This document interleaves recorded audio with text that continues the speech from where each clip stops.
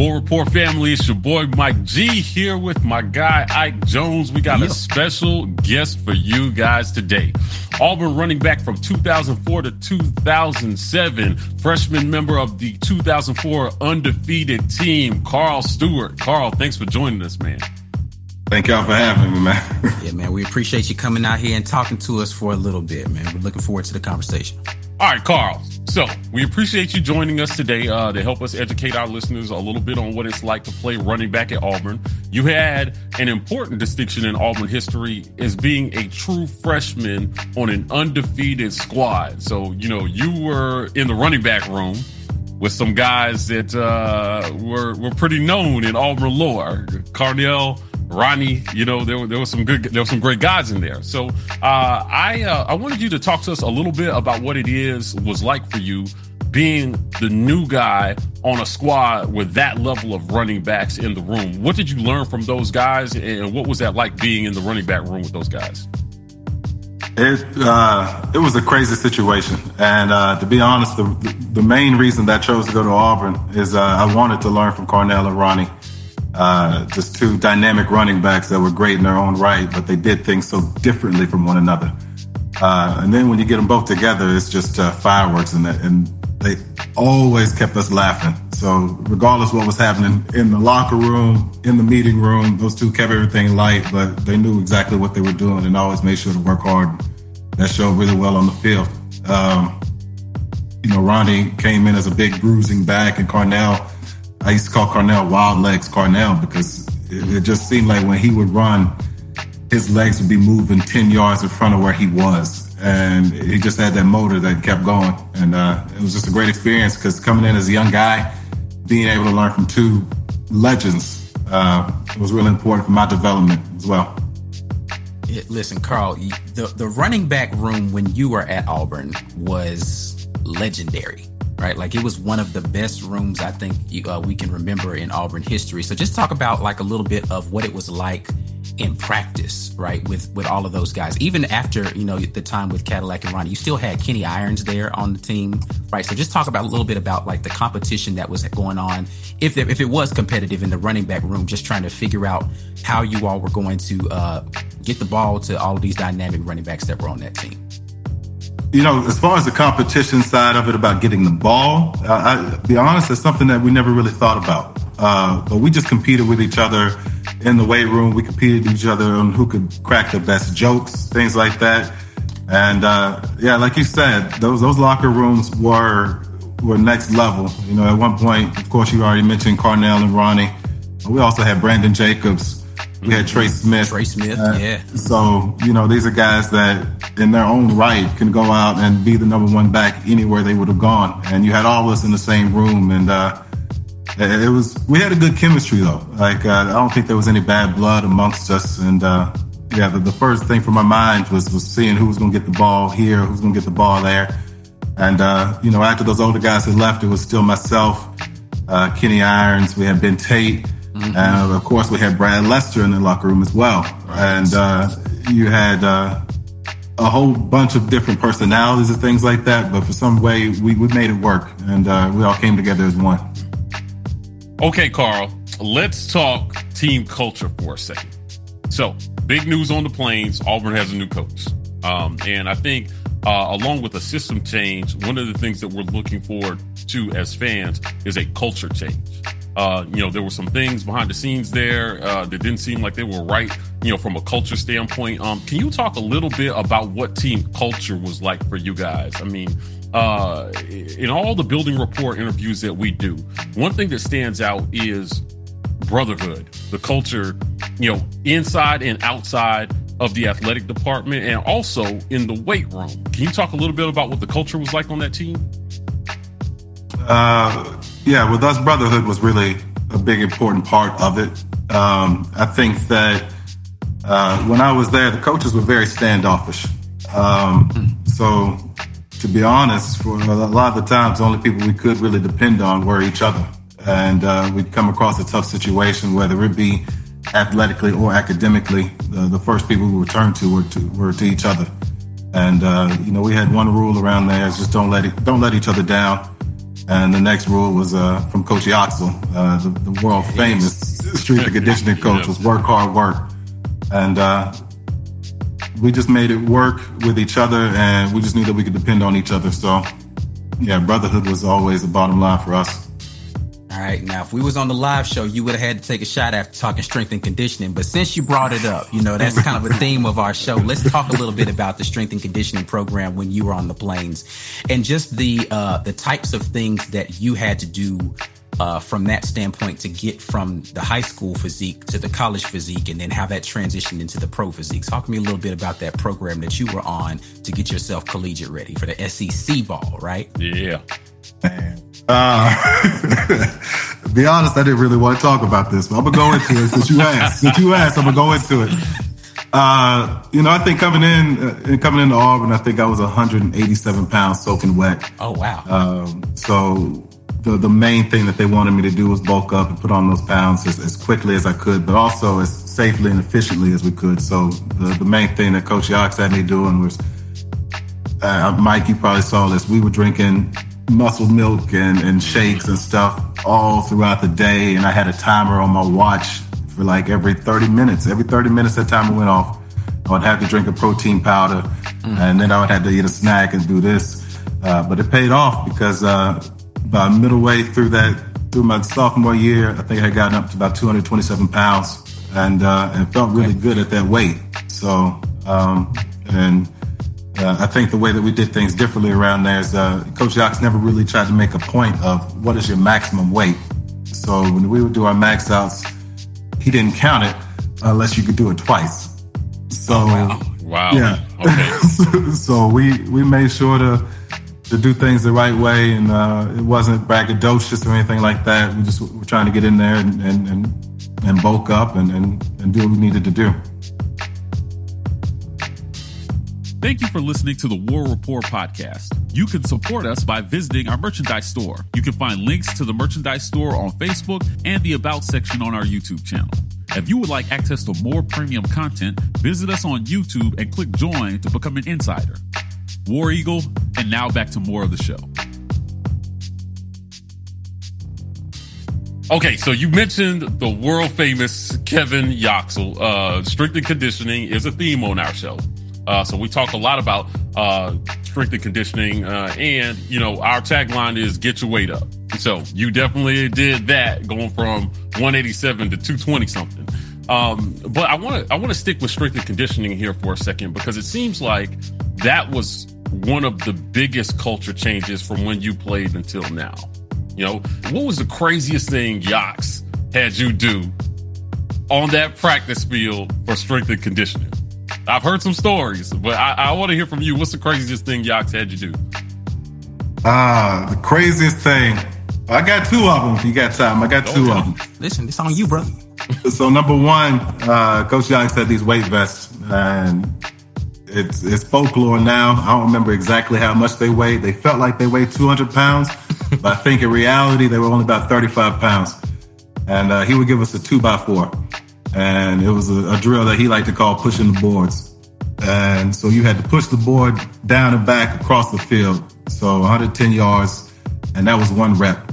And he would make you do 3 or 4 sets of like 8 reps of doing that. And when I tell you afterwards, the burn in your body, it felt like an inferno. You couldn't move. So I actually had to have people help drag me into class, because we'd be doing this in the morning. And then we take a shower. We had to go to class. I'm in class struggling through the whole thing. And another thing I still get nightmares about is that hill. I don't know if it's still there, but there's still a big... we saw some tapes for them doing the hill recently. Still there. So, yeah. Yeah, so, that hill by the weight room, Yox would have us go up and down that hill with the weight vest on. I would lose count. So I don't know how many times I've been up and down that hill, but I'm 35 years old and I'm still getting nightmares about having to run that hill. Okay, so obviously it benefited you to be able to get your weight up and get out there and be able to do all the strength and conditioning things that were necessary.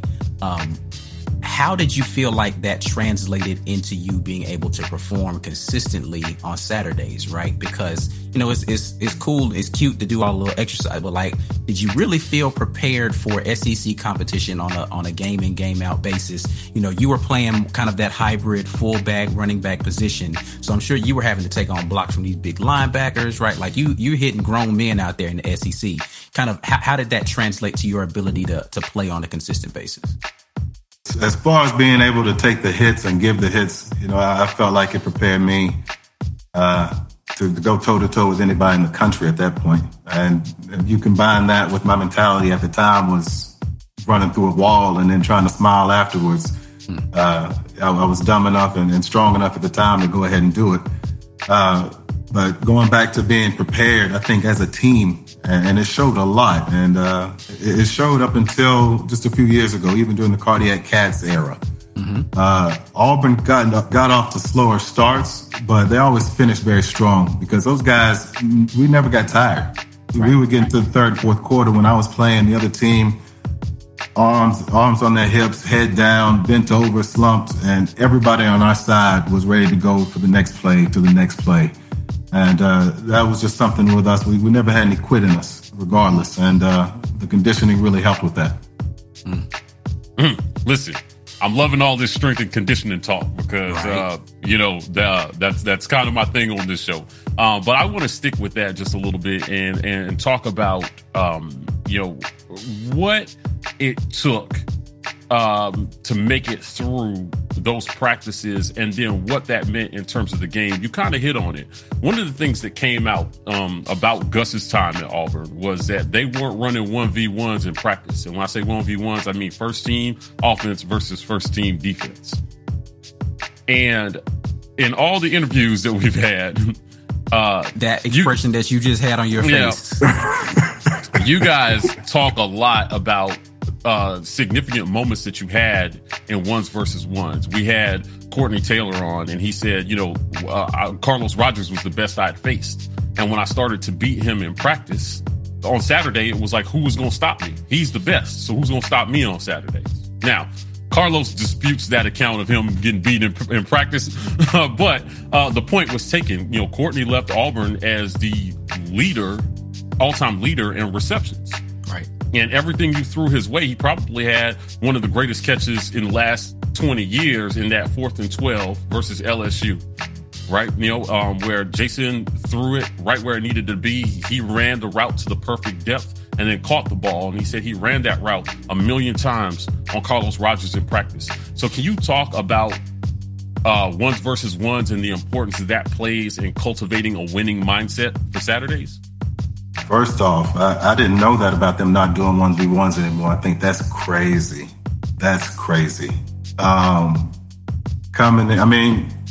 Once I did get to that starting position, that was something we looked forward to, was being able to get out there 1v1s because, the guys that I would be going against, Stanley McClover was one, and Quentin Groves, rest in peace, was you don't get any better competition than that. And that's really where you show I can do this. This play actually works against the best in the country. The battles that we had, those are what prepared me. Because if you can get through those guys in practice and we've amped each other up the whole week, you're not going to do this. You're not going to be able to stop me doing this. If you can get through those types of practices with 1v1, the best in the country, then you know you can do it against anybody. And that's what really prepared us to go out and perform and do what we could do on the Saturdays. All right. Well, let's step it forward a little bit, right? So you're going through your Auburn career and you're coming to the end and getting prepared to try to make the leap into the NFL, right? So we've got a lot of hopefuls right now for Auburn who are going through a similar process. They're not going to get to go to the combine like you did, but they are going to get a pro day. So just kind of talk to us a little bit about the things that you felt like you needed to work on, or if you were giving some advice to a running back who's trying to make that transition, that they need to work on to try to get their game to the next level so that they can, have some pro success possibly. If I were to give advice, the number one thing would be work on the fundamentals. I think a lot of guys see players at these higher levels, and they only see the end product. You know, they're going out here, they're doing the spin move, they're jumping, they're being flashy, the jukes and this and that. And when you idolize those types of things, then you forget about your footwork in the backfield. You forget about your timing. You forget about reading your blocks. You forget about knowing the blocking schemes and ball security. You forget all of those things fundamentally that are the most important things to being a good running back.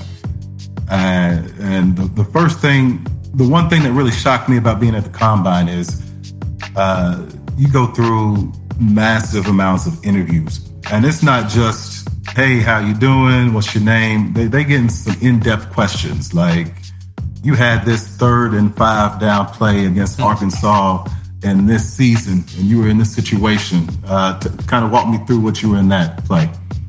I see you guys run a lot of inside zone. What would you do in this situation? They're drawing these things up on the board. Like, they don't just try to go out and get the best athletes.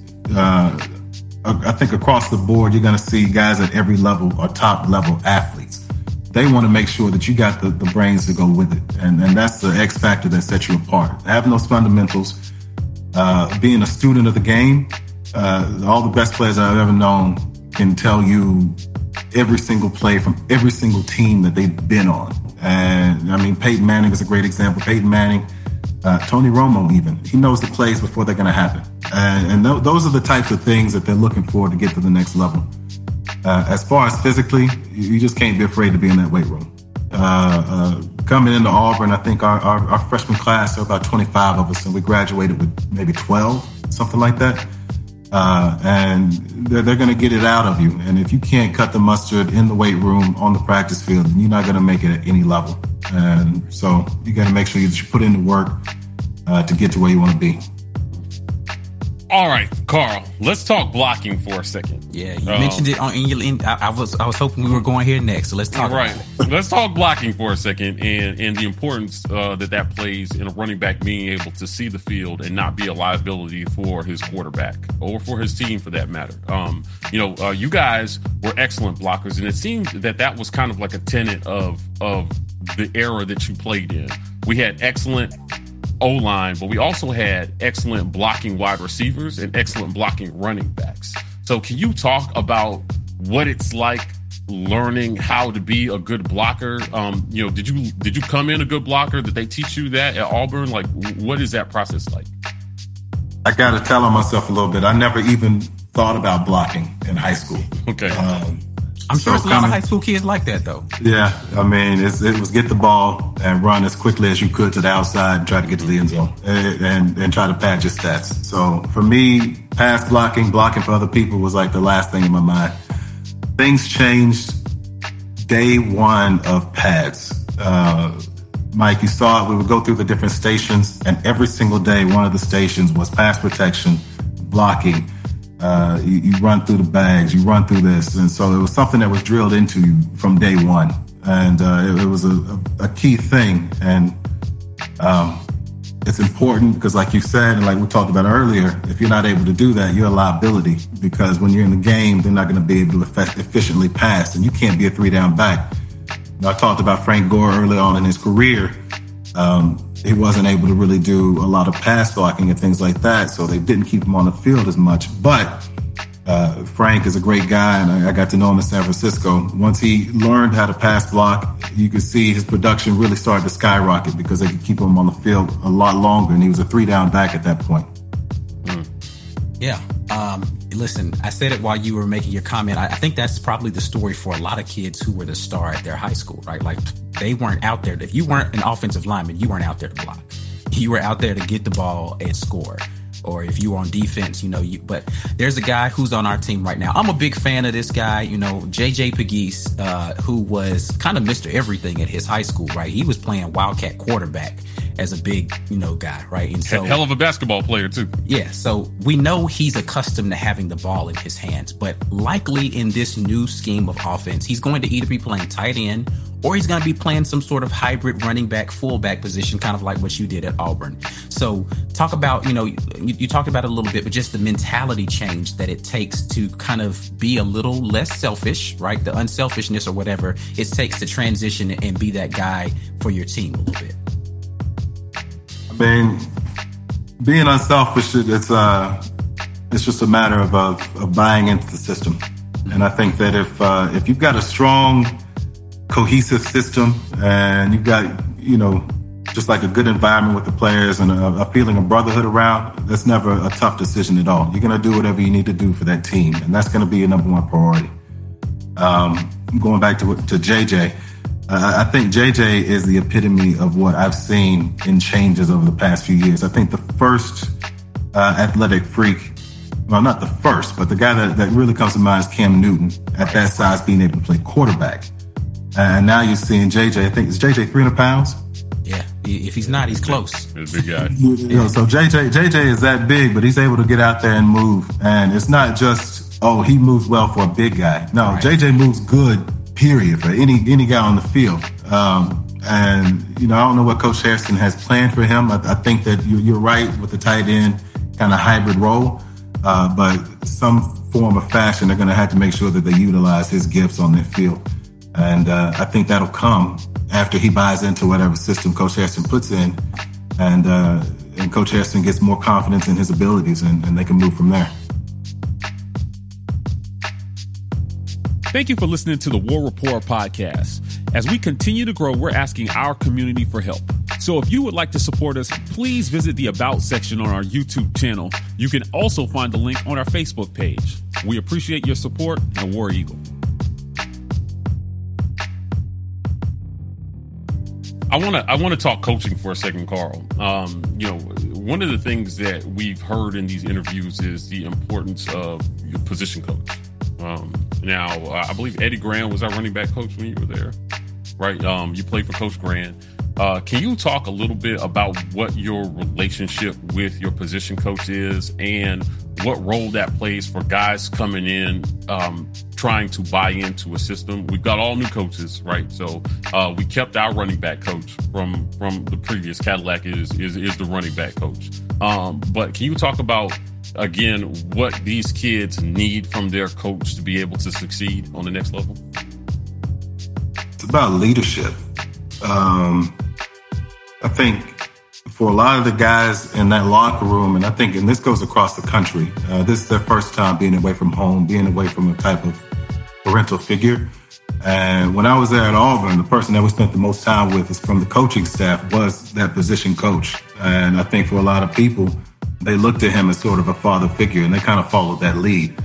I think Cadillac is great because he's been in that situation before, and he's going to show them the right way to do things. For me personally, Coach Grand was tough. Coach Grand had a very systematic way of doing things. It was kind of robotic, but he knew exactly what he was talking about. And like I talked about, going through practices and doing all these different drills, Coach Grand prepared you for all the work on the field. So I think for a guy coming in, they're going to be looking for that leadership factor, and that gives them something to look forward to and somebody to look up to. All right. So, Mike is the strength and conditioning guy. He's the development guy. I am the preparation and film guy, right? Like that's my thing is like breaking down film and really like I didn't play football for real, but I love watching the film and just kind of being able to get into the nuance of that kind of stuff. But, were you a film guy? Like, did you really get in and watch film a lot and just talk the importance of being able to have that preparation, that mental preparation of going in and watching the film? Can you hip us to that a little bit? I was a film nerd. I was a film nerd, and you were a nerd. Period. I was a nerd. Period. But I didn't understand the importance of film. Like we said, high school, you watch film when you have to, and I never really understood the importance of watching film. I thought it was just another one of the things that you had to go through. So I would go through the motions a lot. I think my freshman year, I wasn't getting a lot of playtime, but I was always watching film, and I still didn't really get it. But things really started to click probably about my junior year. I started getting more into that hybrid role, and they put me more outside of the backfield. And when you're out of the backfield and you're out of the wide receiver position, I feel like you get a better chance to kind of see what's going on with the defensive backs and what the linebackers are doing. And there were so many times during that season, I would remember something from film, and it wouldn't be they're in this scheme because it's third down or whatever, I would see a guy put too much weight on his left foot. Or I would see somebody's hand twitching or something like that. And these are things, because film never lies. Right. If you watch enough film, you start to see these personality traits from particular players. And if you get that type of advantage and you can use that on the field, then it's a gold mine. And once I figured out, how valuable that was to kind of get those clues, then from then on, it was always watching film. And even when I wasn't having to watch film, I was still in there trying to watch film. And it paid dividends for me because there were a lot of guys who I went up against that I had no business beating because they were bigger, stronger, faster than I was. But because I knew where they were going to be, I knew how they tried to behave, and I knew what they were about to do, I beat them to the spot, and it paid off for me. Well, Carl, I'm happy to see that you've actually found a lot of success post your playing career. Can you talk to us a little bit about what life has been like for you after football and what you're doing now? Life is good. Life is good. I moved down here to Houston about 10 years ago for my wife, Soyan. We actually met at Auburn. And then he's a huge Auburn fan, so it was a great connection from there. My wife is an Alabama fan, so I don't know what that feels like. So, man, I feel for you. I feel for you there. I got into oil and gas when I first moved down to Houston. The 2016 oil crash happened, and I figured it was time for a change. Went to law school. I just finished up law school last year. Now I'm an attorney here. Been happily married now for almost 8 years. Almost 8 years, and we got a 3-year-old son. So I'm just living life, being an attorney, a husband, and a dad down here in Houston. Well, Carl, listen, we really appreciate you joining us today to help educate our listeners on the game and what you guys went through and what it's going to take for this new team to find success, kind of emulating some of the things that you guys did when you were playing. So we appreciate you joining us today. All right, thank you for having me. As always, we are The War Rapport. If you want more interviews like this, please click like and subscribe. We are The War Rapport on Twitter and Instagram, TW Rapport on TikTok. Gentlemen, we're signing off. And as always, War Eagle. War Eagle.